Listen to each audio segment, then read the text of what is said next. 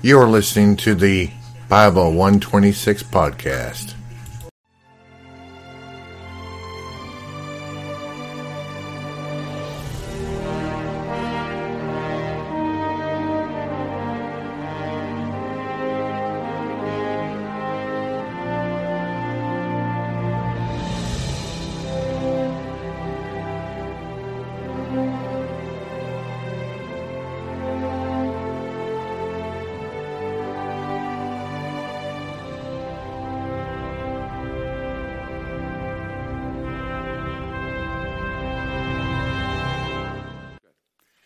Well, we're in the book of Revelation, and we're concluding what some people would consider Unit 1 of this study. We're concluding a major segment of the book by dealing with the seventh of seven letters to the seven churches, the letter to the church at Laodicea. And so just by way of review for newcomers, or also just to get warmed up here, it's the revelation, that's singular, it's the unveiling. It includes the consummation of all things. It's the only book of the Bible that has a commitment to give you a special blessing if you read it. No other book of the Bible, to my knowledge, has the audacity to say, read me, I'm special. There are a lot of admonitions to read the Bible in general.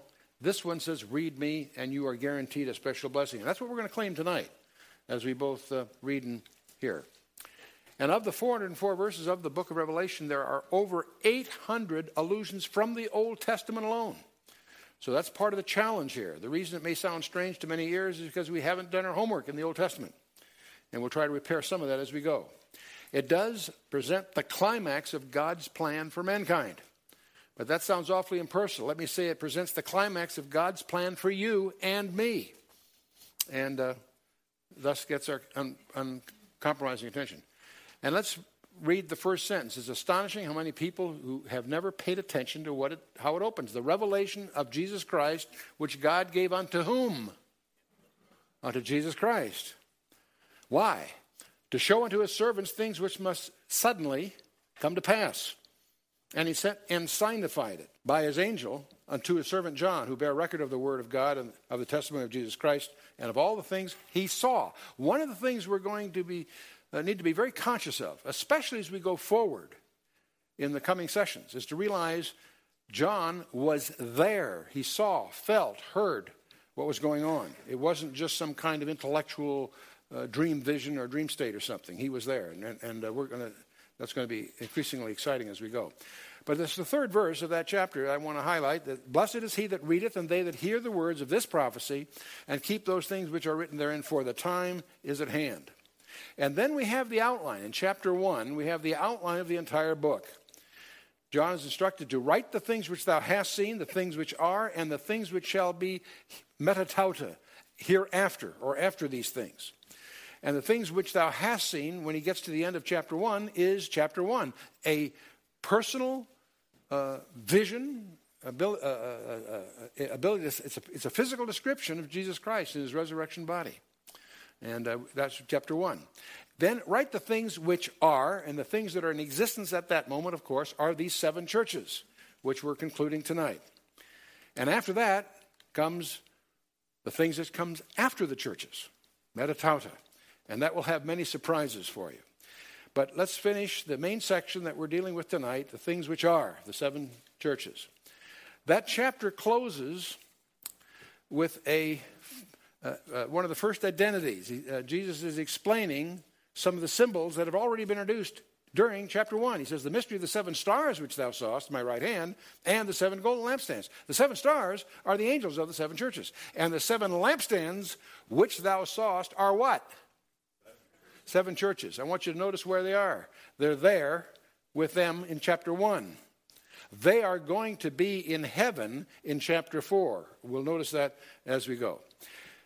The seven churches. Why these seven? This is a question that should haunt us as we study the Bible, because we encounter probably 100 different churches in the New Testament period. Why did Jesus pick this particular group to send special letters to? The seven implies completeness, so in some sense, at least in some sense, these seven churches illustrate the complete church. He that hath an ear, let him hear what the Spirit says to the churches. That's the concluding phrase of each of the letters. And from that, we can draw some inferences. There are at least 4 levels of application of these letters. The first is local. A number of people, including Sir William Ramsay, researched this thoroughly way back, and were astonished to discover that these 7 churches in history actually had problems that the letters relate to. So there is a local, or I might say historical, application of each of these letters, and we'll touch on that as we go. But it says, he that hath an ear, let him hear what the Spirit says to the churches. That's plural. Each letter was intended to be read by each of the 7 churches. So in some sense, each letter applies to every church. Don't assume that a given church is all Thyatira or all Smyrna or whatever. Rather, a more accurate perception would be that every church has some measure of each of the 7 churches in them. That's a mixture of good news and bad news. And so all 7 apply to all churches to varying degrees. But then we also notice that it says, he that hath an ear. How many of you brought an earlobe this morning? Or this evening? Sorry. Okay. In other words, that's about 50%. I better pay more attention here. Okay. No, he that hath an ear. In other words, this is also intended by Jesus Christ to be a personal letter to each of us. He that hath an ear, let him hear what the Spirit says to the churches. So there is a homiletic, as some people would say, or a personal application in each one of these. There are lessons for each of us individually in each of the letters, no matter what church we're going to. And so let's keep that in mind. But so far, so good. You say, gee, that sounds like good pastoral packaging, except there is a 4th level that many would consider very conjectural. And I'm going to present it to you and let you come to your own conclusions. But it seems, and it's held by many conservative scholars, that these 7 churches also happen to lay out a history of the church at large. The book of Acts covers about 30 years, the first 30 years of the church. The book of Revelation appears to cover about 2,000 of the subsequent years. And so we'll take a look at that. Now, each of these letters has 7 design elements. I always emphasize this for a couple of reasons. One is, as we go through any study, one of the things I hope you carry away is an appreciation for the architecture of these 66 books we call the Bible. This architecture transcends any particular book. In fact, it's the integrity of that design that establishes our foundation for our basic hermeneutics, that is, our basic understanding of the Scripture. 66 books penned by over 40 guys over thousands of years that clearly have been designed in advance.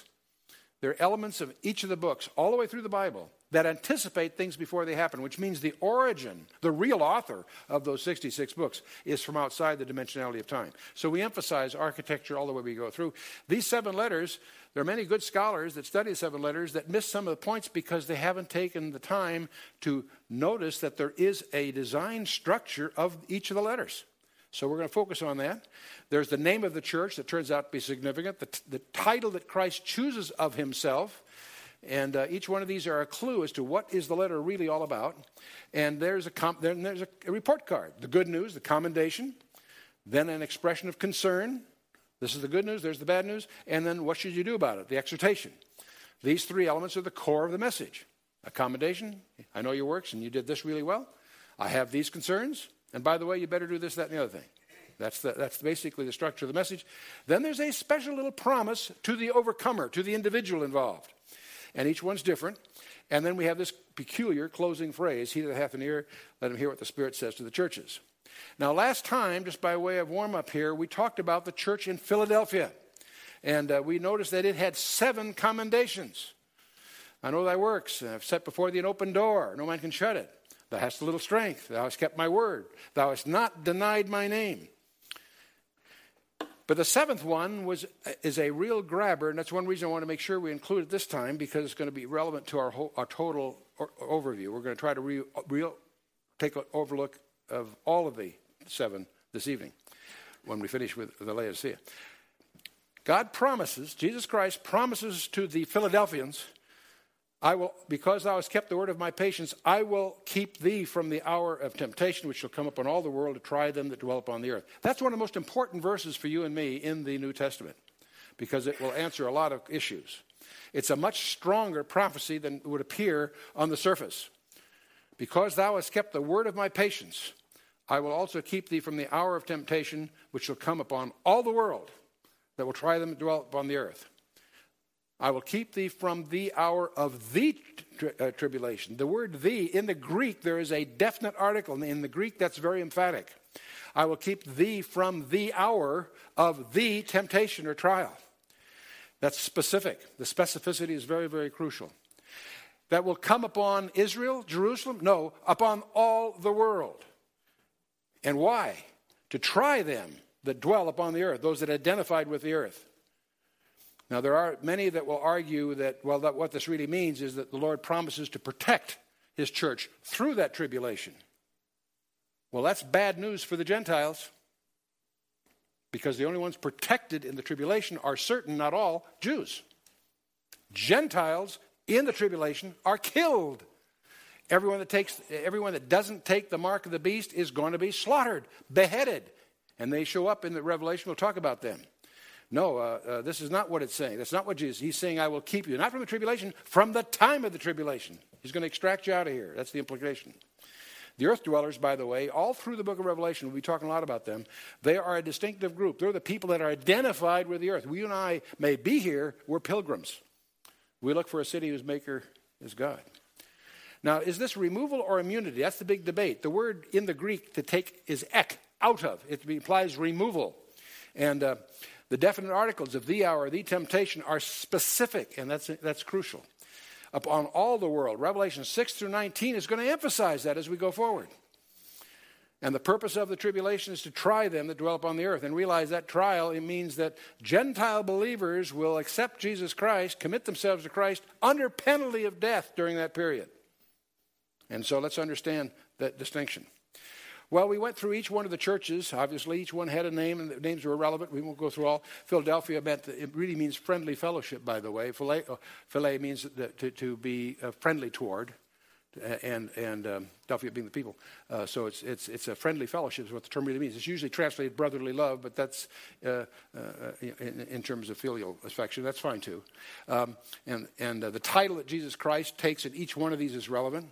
The commendation is there. What was very distinctive about Philadelphia is that it had no bad news. There are only two churches that had no concerns expressed by Christ. Smyrna, in which all he said is just hang in there. And Philadelphia, likewise. All good news, no bad. Kind of interesting. We also noticed, I'll comment on this, the first three letters had the promise to the overcomer appended to the body of the letter. And the last four will have it in the body of the letter. That suggests the distinctive that we'll trade on when we look at the prophetic implications of this. And so, as we look at the prophetic thing, we have the seven churches: Ephesus, Smyrna, Pergamos, Thyatira, Sardis, Philadelphia, and Laodicea. And we suggested, because of the nature of the structure of the letter, the apostolic church, which was very diligent about the doctrine, but had lost their first love. They were shy on devotion. And following that was the persecuted church. Smyrna means myrrh, which speaks of death. And we saw the emphasis of the whole letter deals with the suffering church. Pergamos, what Satan could not accomplish by persecuting a church, he accomplished by having the world marry the church. And we have the married church, when the so-called conversion of Constantine and the establishment of state-supported churches. Pergamos being the perverted marriage, and so on. That leads, of course, to what we might classify or label a medieval church, a church in which we have a prominent figure of Jezebel that we talked about at that time. And if the Thyatira is the Roman Catholic Church, as most Protestant commentators like to emphasize, then they got a big problem with Sardis, because Sardis would be the denominational church, and the summary of Sardis was, they have a name only and they are dead. So that's a little disturbing to really look at that. We went through all that previous time. And then, of course, we have Philadelphia from last time, the missionary church. Everybody, of course, realizes we're all Philadelphians, I'm sure, but we wish that really was true. And now we have Laodicea. Let's take a look at it. I might point out that the first three are distinctive in that the promises are postscripted. The last four have the promises to the overcomer put in the body of the letter. And they also have another distinctive, that each one of the last four letters has an explicit reference to the second coming of Jesus Christ. And that would suggest to us then that while there's a historical profile in view here, the last four, in some form or another, survive to the end. And one of those four, Thyatira, has an explicit comment to it that if it doesn't change its ways, it's going to be cast into the tribulation. The flip side of that is that if they do repent, they won't be. So think of that one through. Now, of course, we also had Sardis is enigmatic. Philadelphia was promised to be removed. So that's our going in position here. Let's talk about some other things. We're going to talk about Laodicea. So the church at Laodicea is our primary target tonight. Let's jump in. This is where the 7 churches are. I've labeled them here. I've got Patmos with a little circle around it there near the center bottom. Athens to the left, Istanbul up in the upper right, and gives you a perspective of Asia Minor. That these 7 churches were prominent in. And, of course, we are in the 7th of those, Laodicea, which is some 40 miles southeast of Philadelphia by distance. It's in a very key road system to the rest of the province, so it's going to be a very prosperous place. The history of this little town goes back to 2000 B.C., small town and so forth. About 19th century, the Hittites added to their empire. About 900 B.C., it was captured by the Phrygians and soon afterwards by the Lydians. It brings us to the time that most of these others are around. About 250 B.C., it was taken by the Syrians, that is the Seleucid Empire. Antiochus II rebuilt the town and named it after his wife, whose name was Laodice. And so in 190 B.C., it became part of the kingdom of Pergamus, ultimately passed into the hands of the Roman Empire. And according to Josephus, by the way, there was a large Jewish colony there, which fits a lot of the things we'll talk about. But the economy is important to understand. It's going to be important to understand the letter. We need to understand the economy of Laodicea. It was a city of merchants, bankers, and refiners. It was at a junction of roads leading from Ephesus and Smyrna. So most of the wealth in the region would pass through Laodicea to the inland. They had caravan trade as far east as the Yellow River in Punjab by the China Sea. It's hard to imagine this. You don't think of these early days as being that, prolific. But we do know that at Stonehenge in Great Britain, they enjoyed commerce worldwide, strangely enough, in way back in the Bronze Age period. So anyway, the economy here was substantial. In fact, Cicero held court there and did his banking there.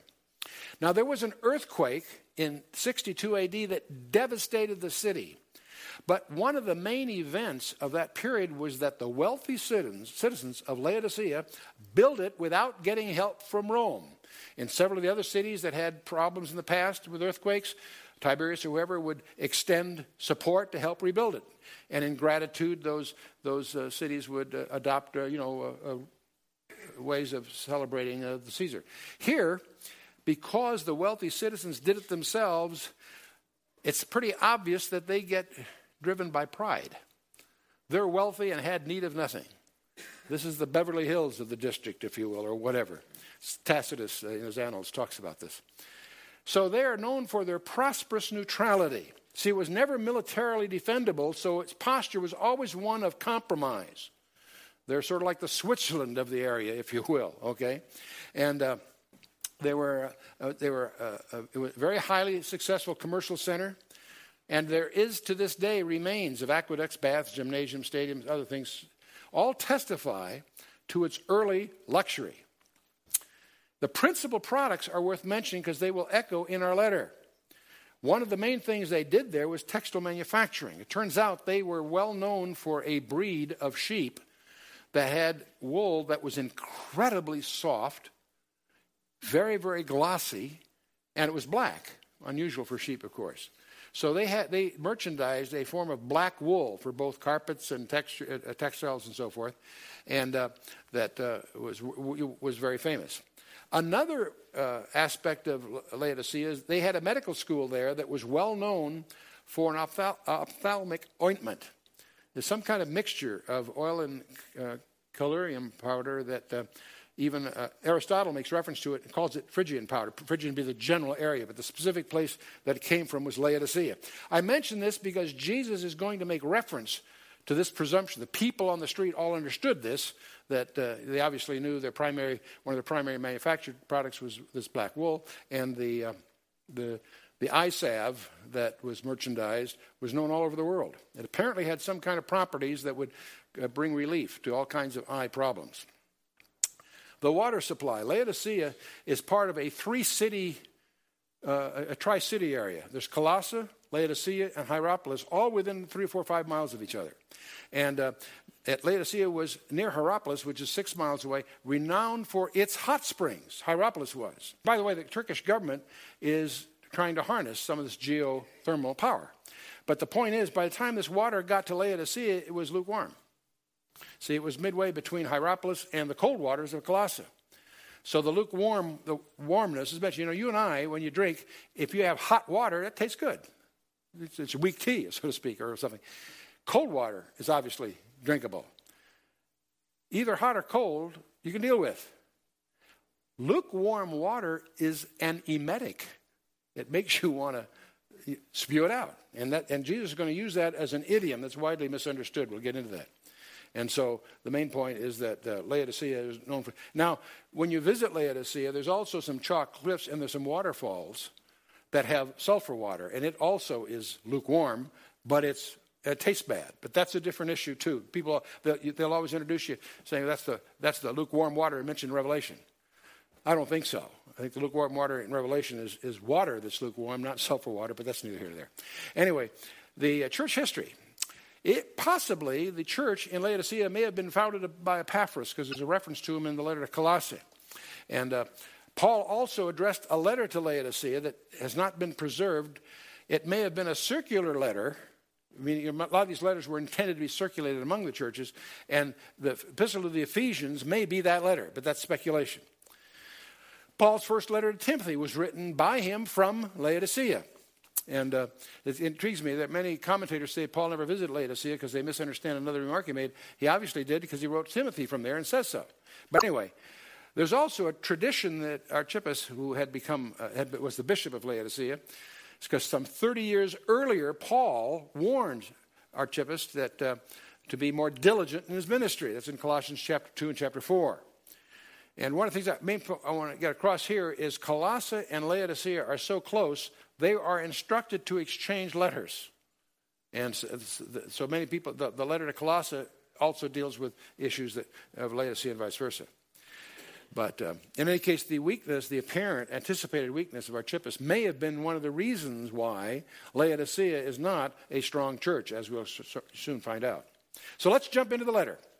Unto the angel of the church of the Laodiceans write. Now the word, again, let's start with the name of the letter. Lao means people, right? Remember the Nicolaitans, the rule over the people. Here we have people as rulers. This is ruled by the people. Some people say, gee, it's a word that sort of suggests democracy. Well, maybe it does, maybe it doesn't. But the real point is, who is supposed to be ruling the church? I haven't heard anyone give me the right answer. The Son of God, you betcha. Jesus is to rule the church. The title of Christ. Jesus takes of himself then, in each of these letters, a title typically drawn from chapter 1, one of the 7 elements there. These things saith the Amen, the faithful and true. The faithful and true witness, the beginning of the creation of God. There's 3 epithets here. It's interesting how Jesus just draws upon his foundational character. He's going back to basics here in this letter. He is the Amen. That's a word, that's a Hebrew word, by the way. It means true, verily. And we find it all through the Bible. We also find passages where it speaks of that which is true, and often the amen isn't necessarily at the end. We use it like a salutation at the end of a prayer. No, sometimes right in the middle of Paul's letters, he'll say the amen, And it's also a style in many fellowships that when the speaker says something that strikes a responsive chord, we get a spontaneous amen. And that's a style that is not unscriptural.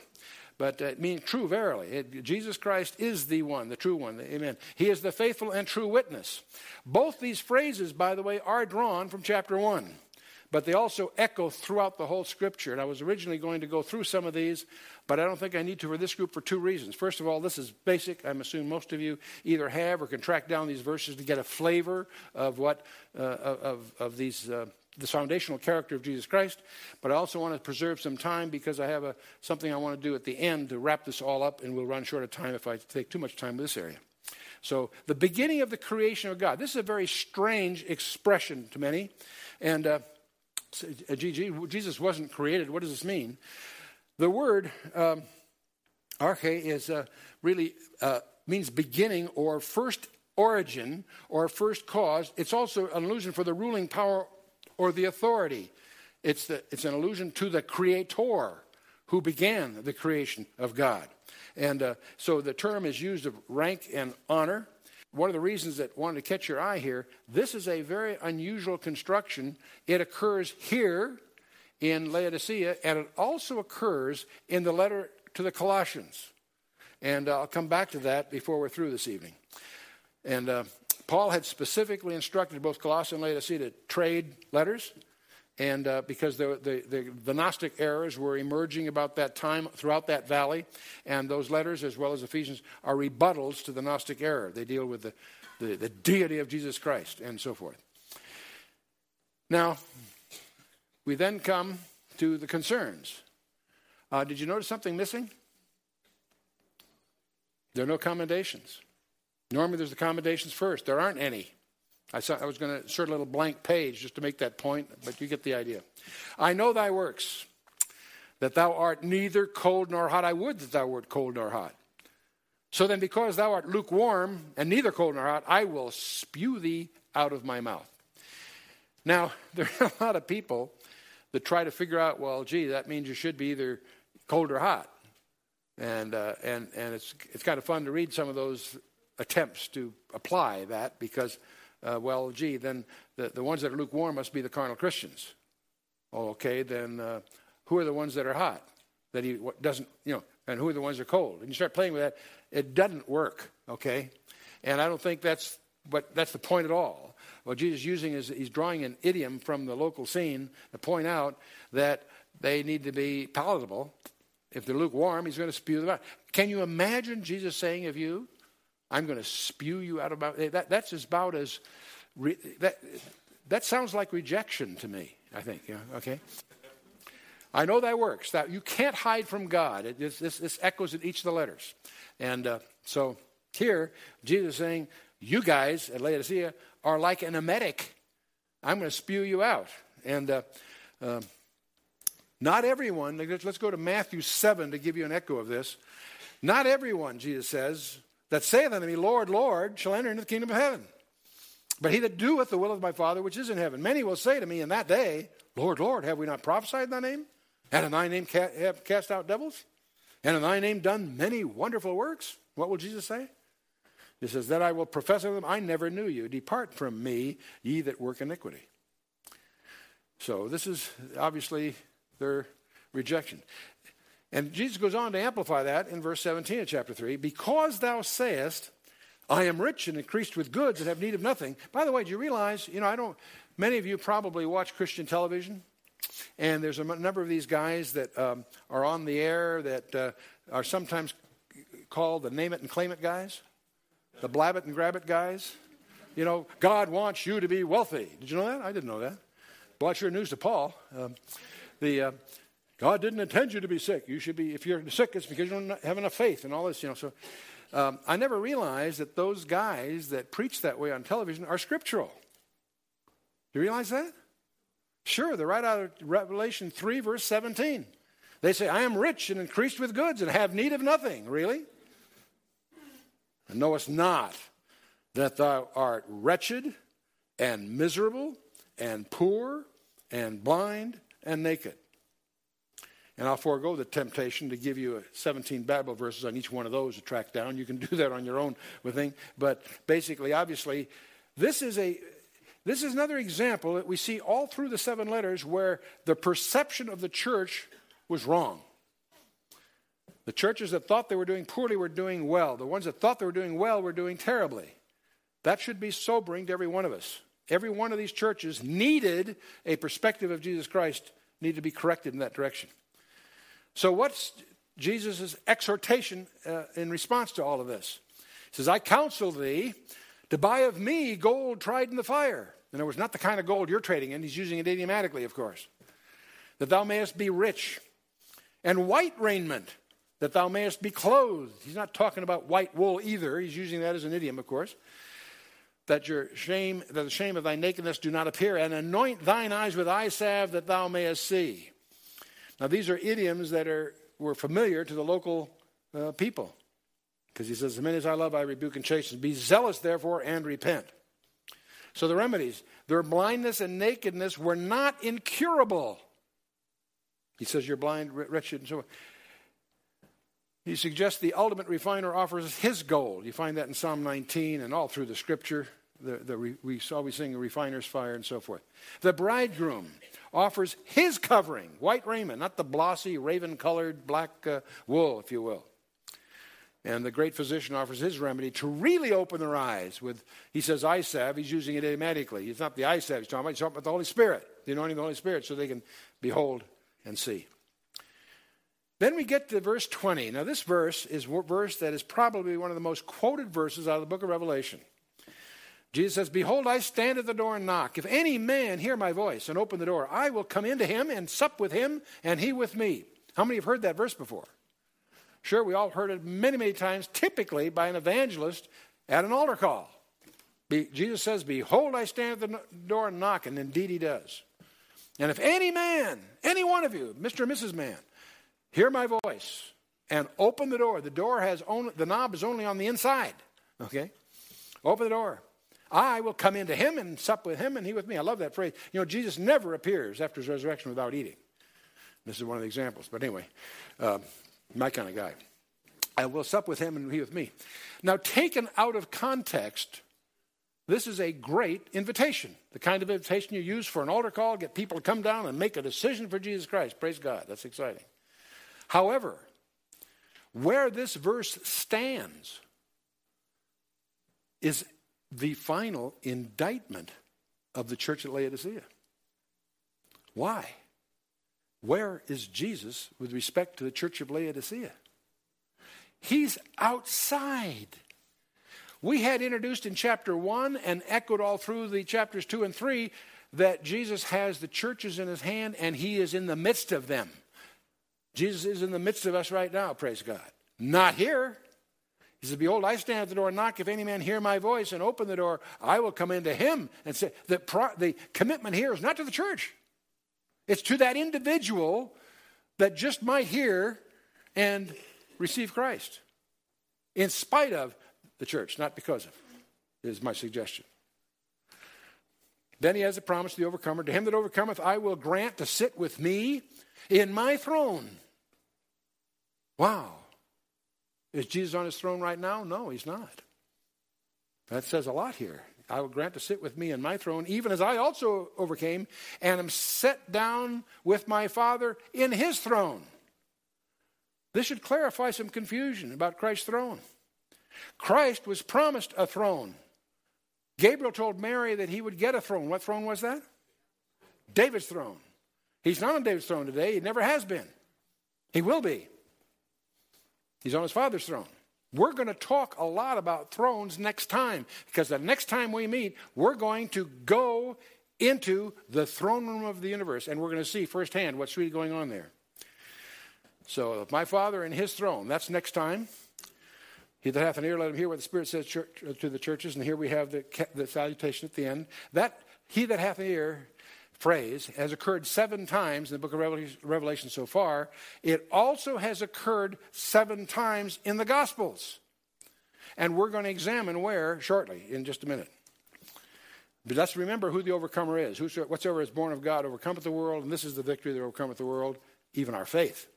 Who is he that overcometh the world? But he that believeth that Jesus is the Son of God. So, okay, we had Laodicea's name, their title, their concerns, exhortation. Obviously, there's something that's scathingly omitted. There's no commendation whatsoever for 2 of the churches, Sardis and Laodicea.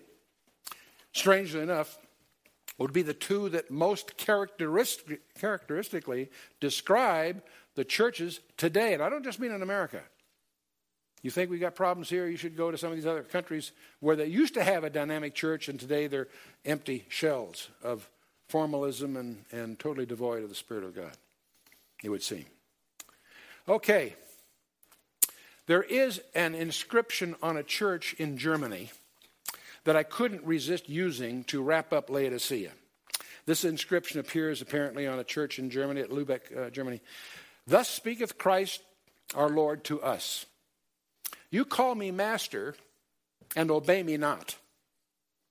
You call me light and see me not. You call me way and walk me not. You call me life and choose me not. You call me wise and follow me not. You call me fair and love me not. You call me rich and ask me not. You call me eternal and seek me not.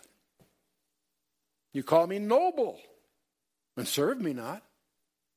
You call me gracious and trust me not. You call me might and honor me not. You call me just and fear me not. If I condemn you, blame me not. That to me says it all.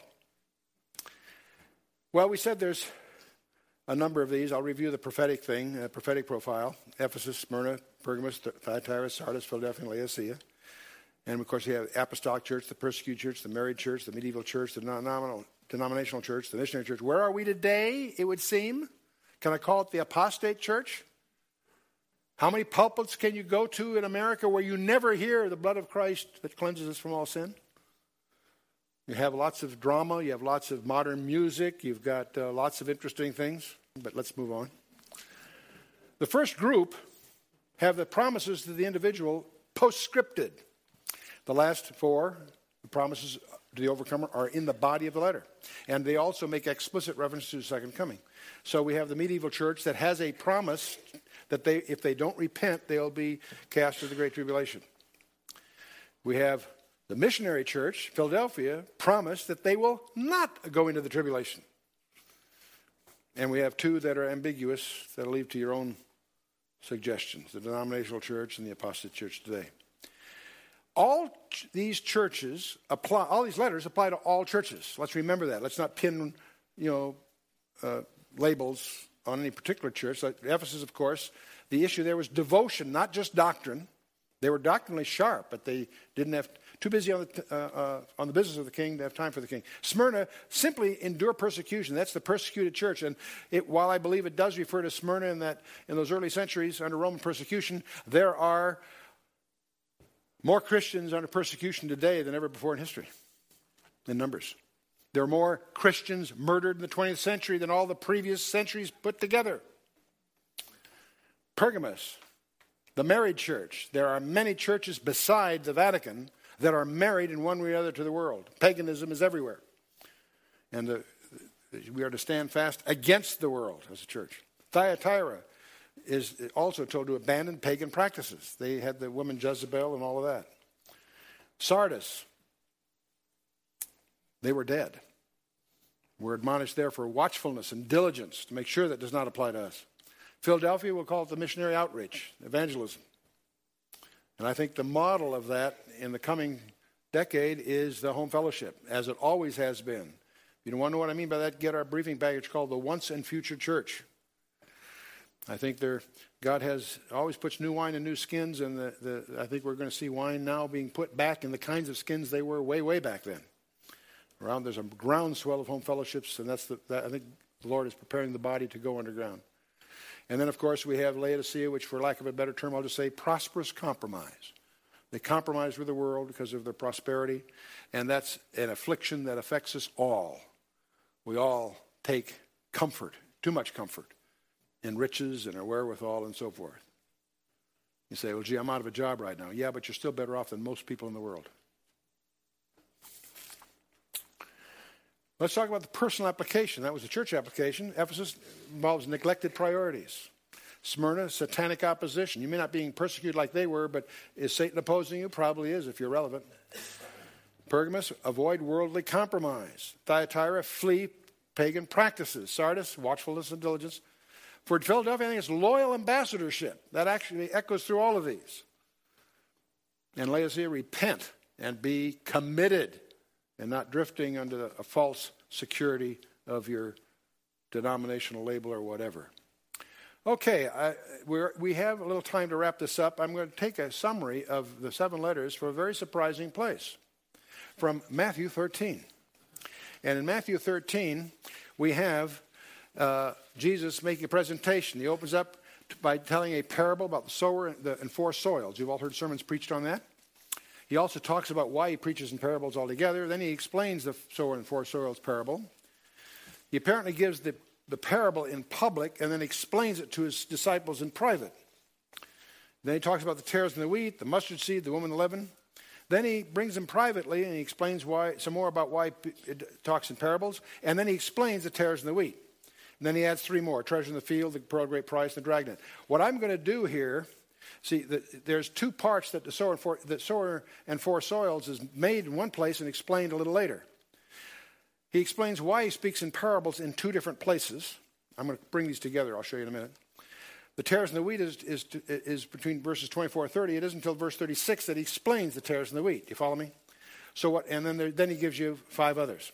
Now, what I'm going to suggest we're going to do is we're going to take the parable comments together first to understand what he's really driving at. And then we'll take the explanation of the sower and the 4 soils behind the sower and 4 soils. And then we'll take the tares and the wheat explanation behind the tares and the wheat. So what I'm going to do is rearrange those in this order. Follow me?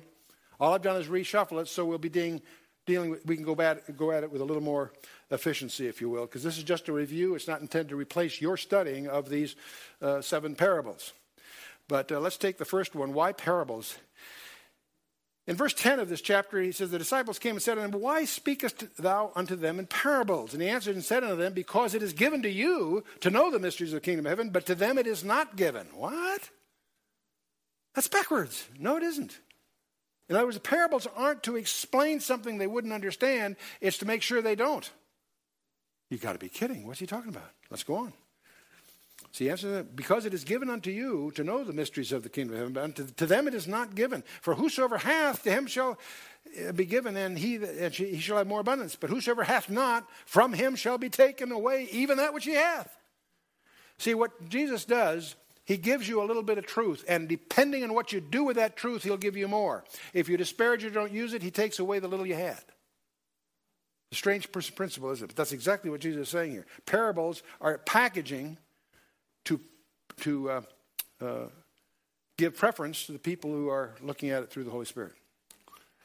Therefore I speak unto them in parables, Jesus says, because they seeing, see not, and hearing, they hear not, neither do they understand. And in them is fulfilled the prophecy of Isaiah, which saith, by hearing ye shall hear and shall not understand, and seeing ye shall see and not perceive. For this people's heart is waxed gross, and their ears are full of hearing, and their eyes they have closed, lest at any time they should see with their eyes, and hear with their ears, and should understand with their heart, and should be converted, and I should heal them. But blessed are your eyes, for they see, and your ears, for they hear. Wow, that's pretty wild. There's more coming. Later on in the chapter, he also says, for verily I say unto you that many prophets and righteous men have desired to see those things which ye see, and have not seen them, and to hear those things which ye hear, and have not heard them. We're going to discover that when you get to near the end of the chapter, Jesus is going to say, all these things spake Jesus unto the multitude in parables, and without a parable spake he not unto them. By the time you get to chapter 12, and they accuse him of doing his miracles by Beelzebub, from that day on he speaks publicly only in parables. That's what it says right here. Without a parable, we all know he spoke in parables. You don't realize that he only spoke to them in parables. Why? That it might be fulfilled which is spoken by the prophet, saying, I will open my mouth in parables. Get this, a very important phrase. I will utter things which have been kept secret from the foundation of the world. Wow. The subject of these parables are things that you will not find in the Old Testament. It's not like he's illuminating something from the Old. He often does that too. But these things, he says, I will utter things which have been kept secret from the foundation of the world. Now, what secret in the Bible is conspicuous, the primary secret that was kept out of the Old Testament and revealed in the New? And Paul, it's his privilege in Ephesians chapter 3 to tell us about it.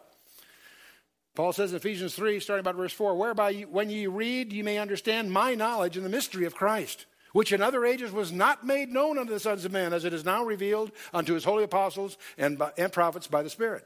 What is that secret? That Gentiles should be fellow heirs and of the same body and partakers of his promise in Christ by the gospel.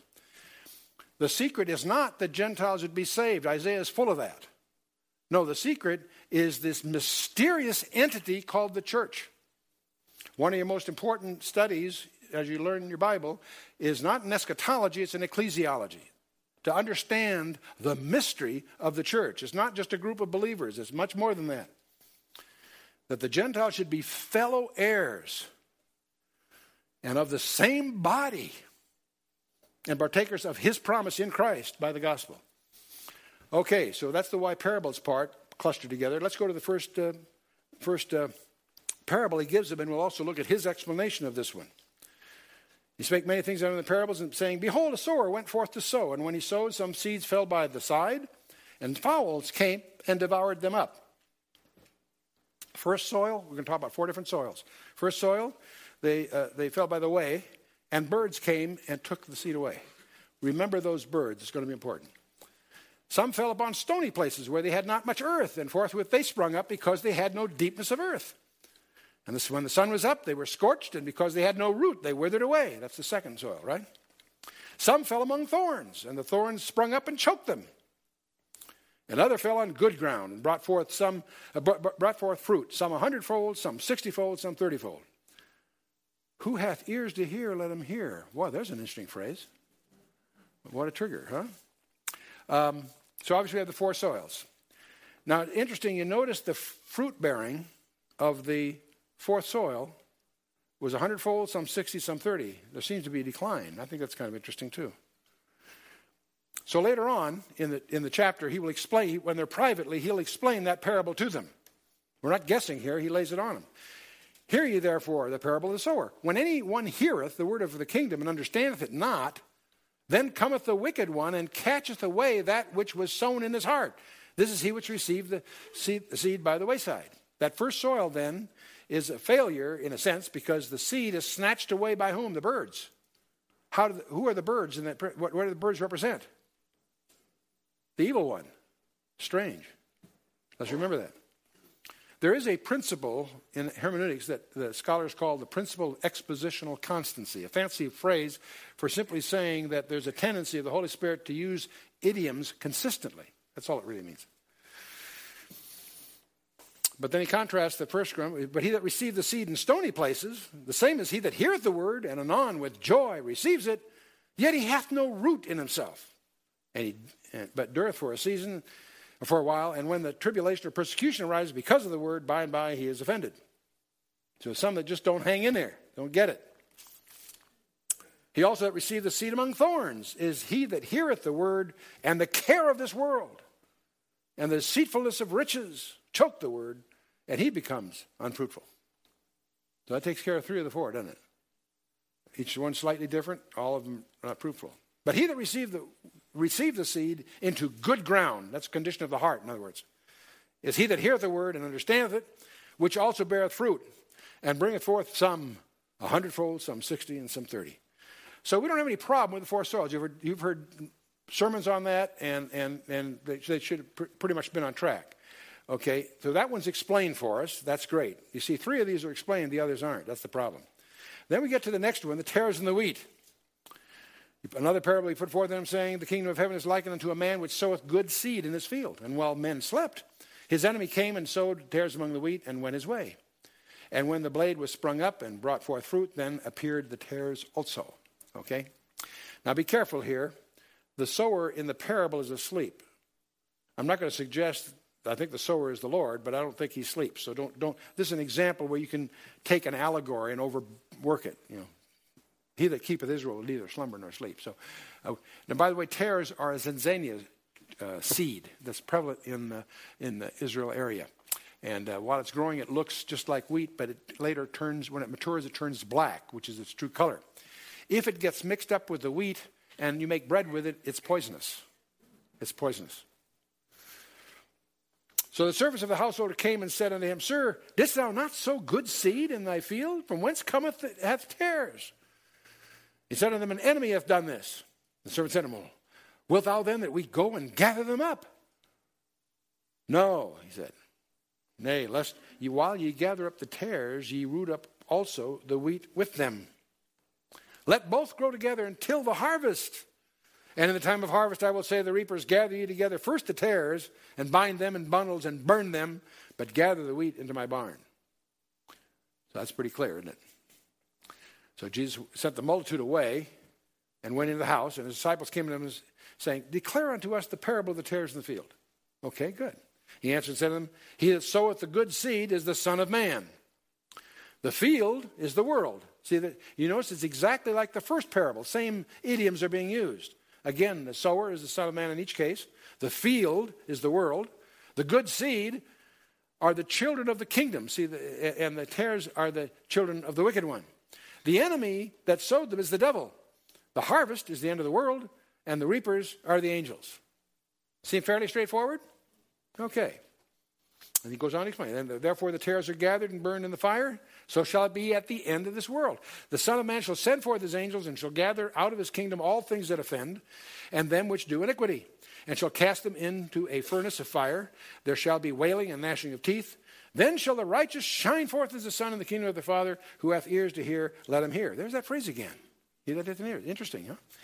Now, because of this, the post-truth guys, see, this shows that the bad guys are going to get gathered first and then we. It doesn't say that. It's summarizing. But if we didn't have other illumination, I could see them come to that conclusion. Okay, so we have this one explained. So far, so good. Now we get down to the mustard seed. Now, several of these now are just little one-verse jewels that are without explanation. And I have heard more preaching on the next several that are absolutely contrary to the Word of God, I believe. Another parable he put forth, saying, the kingdom of heaven is like to a grain of mustard seed, which a man took and sowed in his field, which indeed is the least of all the seeds, but when it is grown, it is greatest among the herbs, and becometh a tree, so that the birds of the air come and lodge in the branches thereof. Well, that's how I've heard many people say, it's the Word of God, the church is going to grow, and everything's going to be wonderful. The problem is this. When you visit Israel, as you drive in your buses, you'll see the hillsides full of these yellow flowers. They're about a foot and a half, sometimes maybe 2-3 feet high. That's the mustard seeds. The seed is the tiniest little seed, and they normally grow to 2 or 3 feet high. Have you seen bushes rest? Have you seen the birds rest in bushes 2 or 3 feet high? Not very often. This particular one becomes a tree that's so big that the birds of the air come and lodge in the branches of it. What's not obvious here, unless you live in Israel, is that this one is weird. This one is grotesque. This one has become a tree it wasn't intended to. It's such a nice tree that guess who is resting in the branches? The birds. Well, wait a minute. Who are the birds in first parable?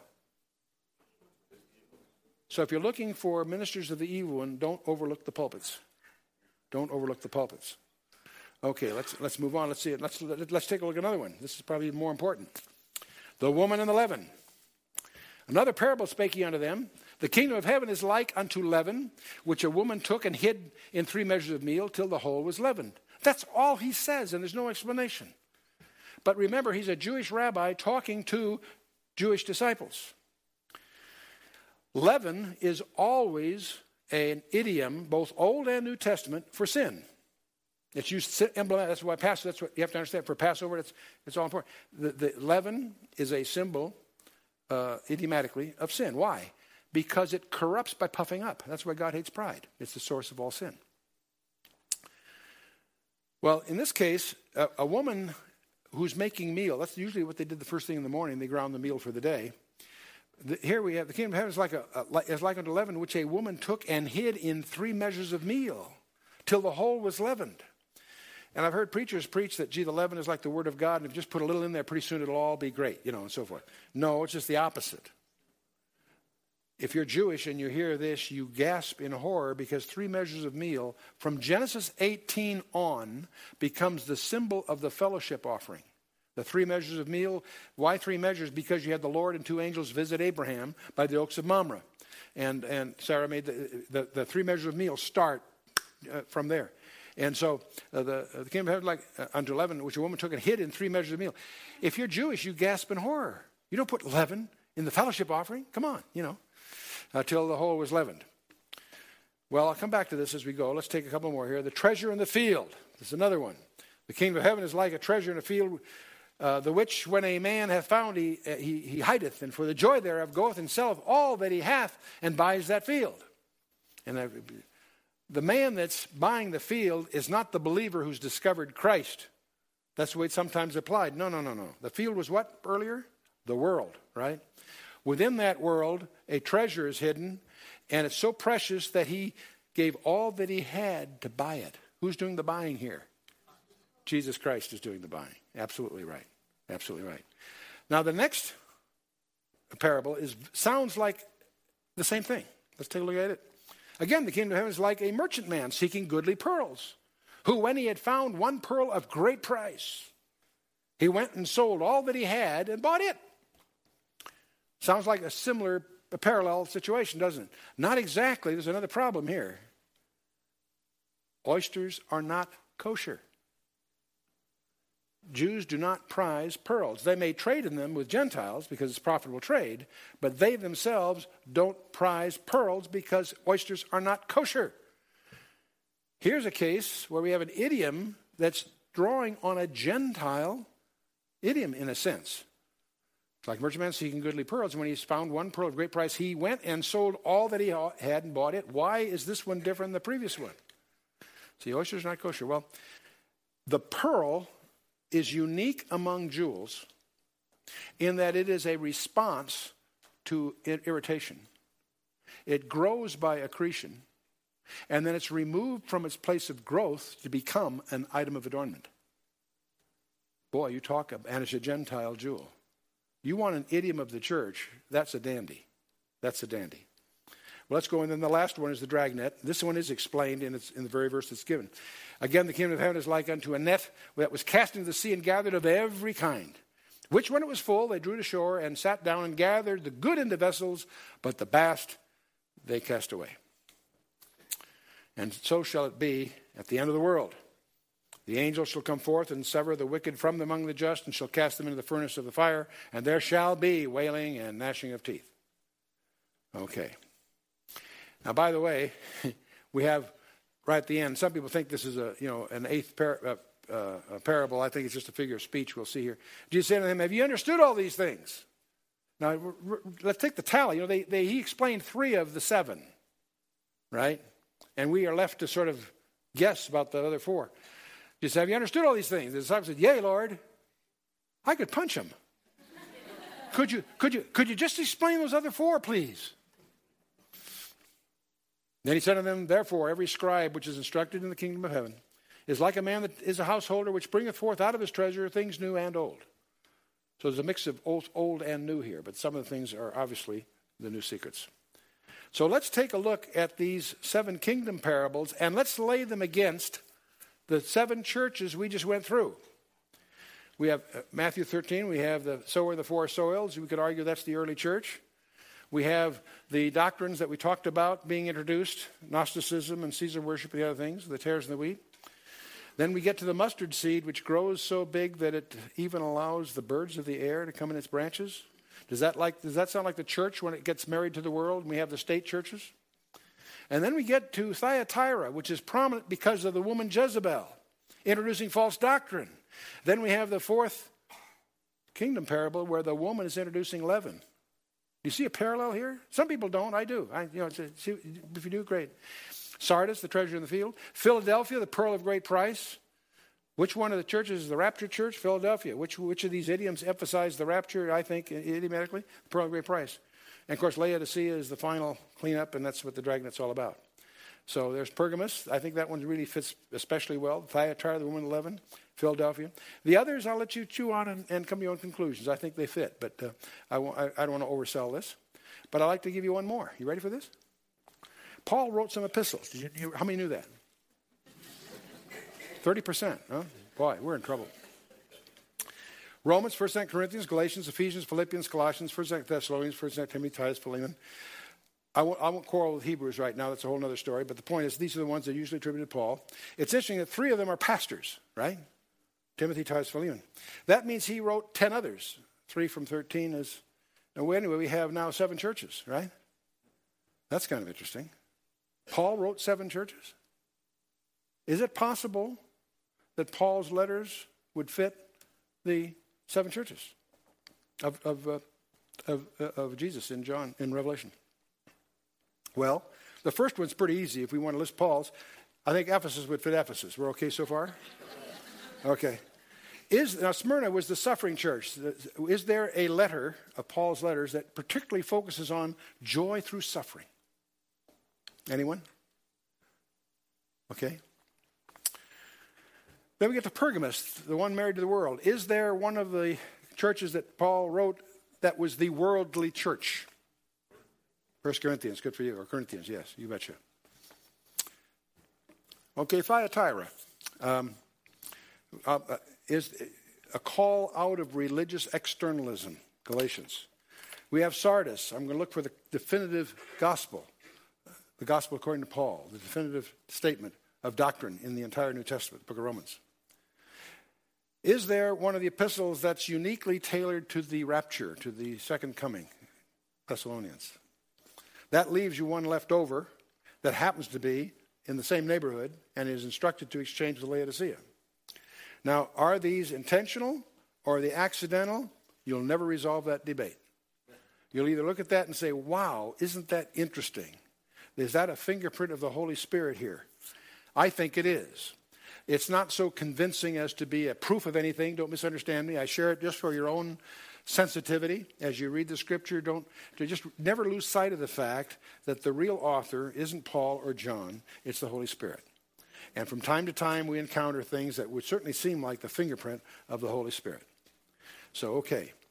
We've been through the main section, second section, the 7 churches, chapters 2 and 3. We're now going to go to the things which shall be metatauta after these things. The word hereafter is metatauta, after these things.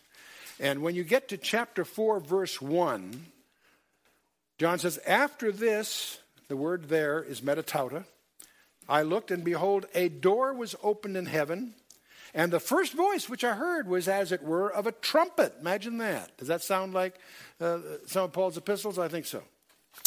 Talking with me, which said, come up hither, and I will show thee things which must be metatauta. And we're now at a watershed point. I believe that the church at this point is behind us, and we're going to go forward to see those things that happen after the rapture. And we're going to see it from the throne room of the universe. Now, a few verses later, you'll also occur in verse 5 of chapter 4, and there were 7 lamps of fire burning before the throne. Now, the lamps of fire were introduced for you in chapter 1. What were they? What were the lamps? What were the lampstands? The churches holding the Holy Spirit. So we have both in view here, but they're in heaven, in the throne room. Kind of fun. Okay. So for the next session, I'd like you to read 2 chapters. I'd like you to read chapter 4, and you'll be treated to being in the throne room of the universe. I also want you to read chapter 5. It's a short chapter. We'll probably take them together if we can. And I also want you to do some background if you get a chance. There's a little 4-chapter book called the Book of Ruth. I'm going to suggest to you, you will not understand chapter 5 unless you have studied chapter 4, the little 4-chapter book of Ruth. And the question, your exam question, so to speak, for next time's session, who are the 24 elders? You can prove who they are. And it's going to be one of your most, very controversial, I understand that. But we'll show you why we believe you can clearly identify who they are. They identify themselves quite well. And we're going to talk about that. But it's going to be one of the most important things of the session. And the question that goes with that, then why is that important to you and I? And I think it's going to be very, very important to each one of us. So with that, let's stand for a closing word of prayer.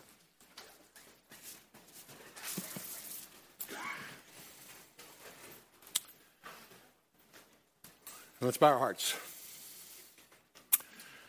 Well, Father, we thank you for who you are. We thank you for this time together. We thank you that you have given us this appointment. And we know that there are no accidents in your kingdom. We pray, Father, that your purpose would be accomplished in this appointment.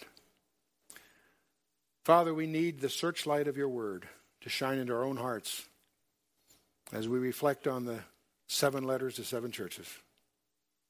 Because we do understand they're written. Each one of them is written to each one of us. We pray, Father, that the lessons not be wasted, that we might understand, perceive, discern what it is you would have in our lives that need a corrected set of priorities. That there's baggage we need to shed, that there's things we need to put behind us, that there's things that we need to stop. And there's also things that we need to begin. Father, we do seek devotional time with you. We do pray, Father, that you would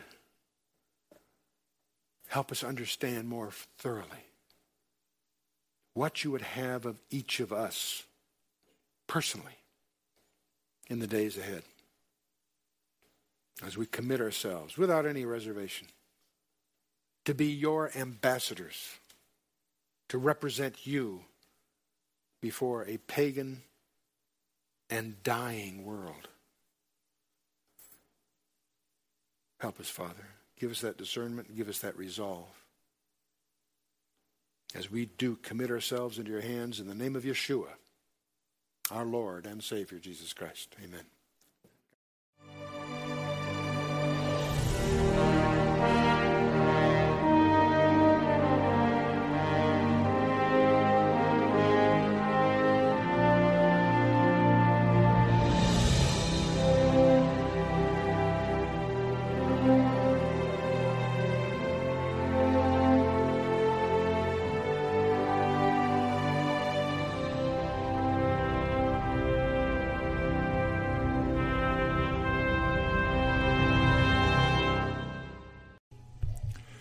Thank you for listening to this podcast. You can see more podcasts on anchor.fm/Bible 126.